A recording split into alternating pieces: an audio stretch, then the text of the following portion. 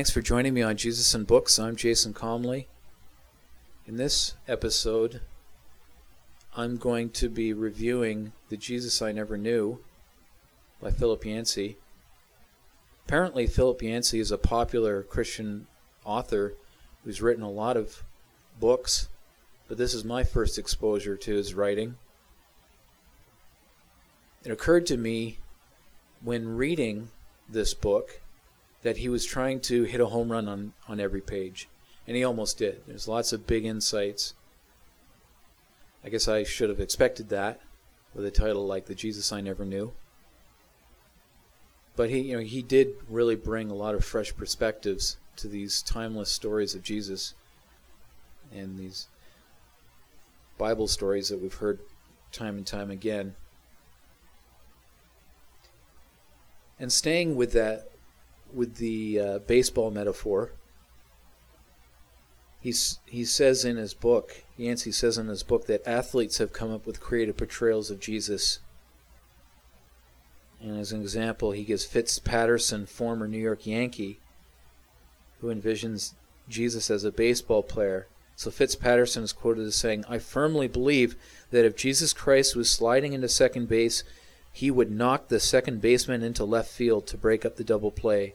Christ might not throw a spitball, but he would play hard within the rules." Kind of made me laugh.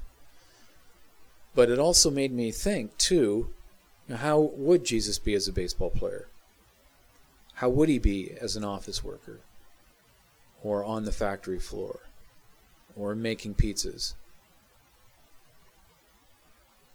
I think before I started this podcast, I would have assumed that Jesus would be the ideal employee, the perfect employee. Certainly, he lived a perfect life. And he is the creator. He's the perfect exemplar for our lives. But after reading all these books, and Philip Yancey's book, I would now conclude that Jesus would probably be unemployable in this modern job market. So with the help of Philip Yancey's book, I've come up with 7 reasons why I think Jesus would be unemployable today. Number 1 is that he had no fixed address. So Luke 9:58, Jesus is saying that, and I'm looking at the King James Version here, "Foxes have holes and birds of the air have nests, but the Son of Man hath not where to lay his head." So Jesus was homeless. You need an address to get a job, to put on your resume. So number 2, Jesus probably wouldn't be able to come up with good references. When Jesus started his ministry, his own family and neighbors thought he was insane. They tried to have him locked up for insanity. So in Mark 3:21, it says, "And when his friends heard of it, they went out to lay hold of him, for they said, 'He is beside himself.'" The New International Version says, "When his family heard of this, they went to take charge of him, for they said, 'He is out of his mind.'" I've been reading, using the Amplified Bible version from Zondervan from my studies in Isaiah. I've been studying Isaiah lately. And this, it says, I'm just reading an excerpt from the back, "The Amplified Bible is a tool that lets you explore all the rich nuances and shades of meaning in the Bible text without having to learn the original languages, like Greek or Hebrew." So I'll give you an example of what Mark 3:21 says in the Amplified Version, which I highly recommend, especially if you're having problems understanding the Bible. "And when those who belonged to him, his kinsmen, heard it, they went out to take him by force, for they kept saying, 'He is out of his mind.'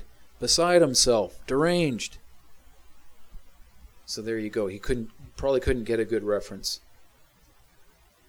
Number 3, as to why Jesus would probably be unemployable in this day and age. Jesus, the Creator, the perfect one. He had gained a reputation of hanging out with unsavory people. So we see that in Luke 7:34, it says, these are what people are saying about Jesus. The Son of Man has come eating and drinking. And you say, behold, a gluttonous man and a drunkard, a friend of tax collectors and sinners. But we know that Jesus said that those that are healthy do not need a physician. That he didn't come for the righteous. He came to get sinners to repent. So Jesus was seen with what those pious people would call unsavory or undesirable people. So if Jesus had a Facebook account, there'd probably be photos of him hanging out with all kinds of characters, drug addicts and people that we would normally perhaps shun. Employers look at this stuff and they make judgments. So that's another count against him. Jesus was ugly. That's another. That's number 4. So it says in Isaiah, he hath no form nor comeliness, and when we shall see him, there is no beauty that we should desire him. So I think in the Amplified version, its comeliness would also be like royalty or pomp. He had nothing like that.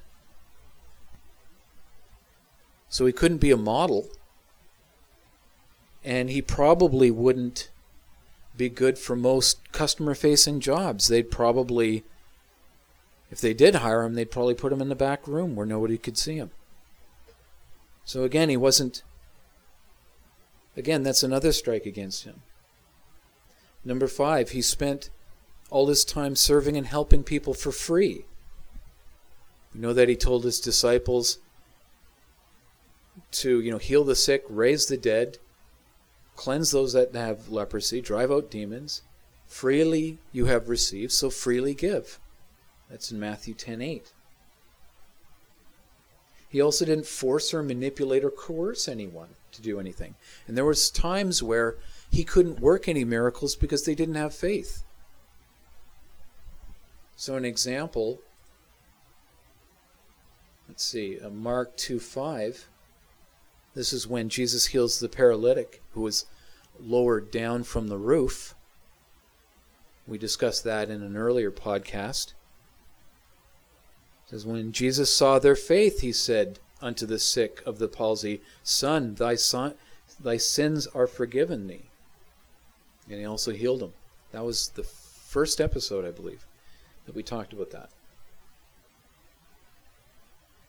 So number 6, Jesus was intensely interested in people, especially individuals. He wasn't into efficiencies and scaling and mass distribution. I mean, he was born at a time where there was no television or internet or anything like that. There's an example, actually, in Matthew 19, where, let's see, it's Matthew 19, I believe it's 13, 14. Yeah, okay, so, and then there brought unto him little children, that they should put his hands on them and pray. And the disciples rebuked them. So the disciples were saying, go away from here. Jesus is too busy for you. But Jesus said, suffer little children and forbid them not to come unto me, for of such is the kingdom of heaven. And he laid his hands upon them and departed thence. So he didn't turn away the children. You could say that that's inefficient. There's another example, too, of him not taking shortcuts, and that was after he was baptized. After Jesus was baptized by John the Baptist, Jesus goes off into the wilderness to fast for 40 days, and the devil appears. And the devil says, and this is in Matthew 4:3, "If thou be the Son of God, command that these stones be made bread." So Jesus could have taken a shortcut. Instead of gathering grain and grinding the flour and finding all the ingredients and making the bread, Jesus had the power to turn a stone into delicious bread. We know that his first miracle was turning water, water that was used for hand washing, so filthy water, he turned that into the very best wine. He did that for other people. But Satan tried to tempt him to take that shortcut and just to make some bread for himself. He could have made the most delicious bread, I'm sure. But Jesus only used his power for other people. And he didn't take shortcuts. Certainly he didn't take a shortcut during his trial and his crucifixion. He could have. He could have rescued himself, but he didn't. So number 7 is that Jesus was often baffling and controversial. So in the workplace, you can't be like that. So not only was Jesus not efficient and not into scaling, so he wouldn't fit in with a startup, but he was also kind of a contrarian. So this is an oppressed people. These Jewish people were oppressed by the Roman Empire that had them in a caustic grip. And even muttering the word Messiah, for a Jew to even mutter that word could get him nailed to a cross for sedition. And so the Jewish people were looking for this Messiah to deliver them from Roman rule. But that wasn't the message that they were getting from Jesus. The message they were getting was, Jesus was saying, give away everything. Love your enemy. Turn the other cheek. If a Roman soldier slaps you across the face, give him the other cheek. These are things that were hard to hear. You can imagine Jesus at work. Maybe people would think that he wasn't agreeable. But certainly it's an interesting hypothesis. Well, hopefully you enjoyed this episode of Jesus and Books. If you have any comments, you can email me at info@jesusandbooks.com. You can tweet me at Jesus and Books on Twitter. I appreciate you listening and look forward to talking to you next time. God bless.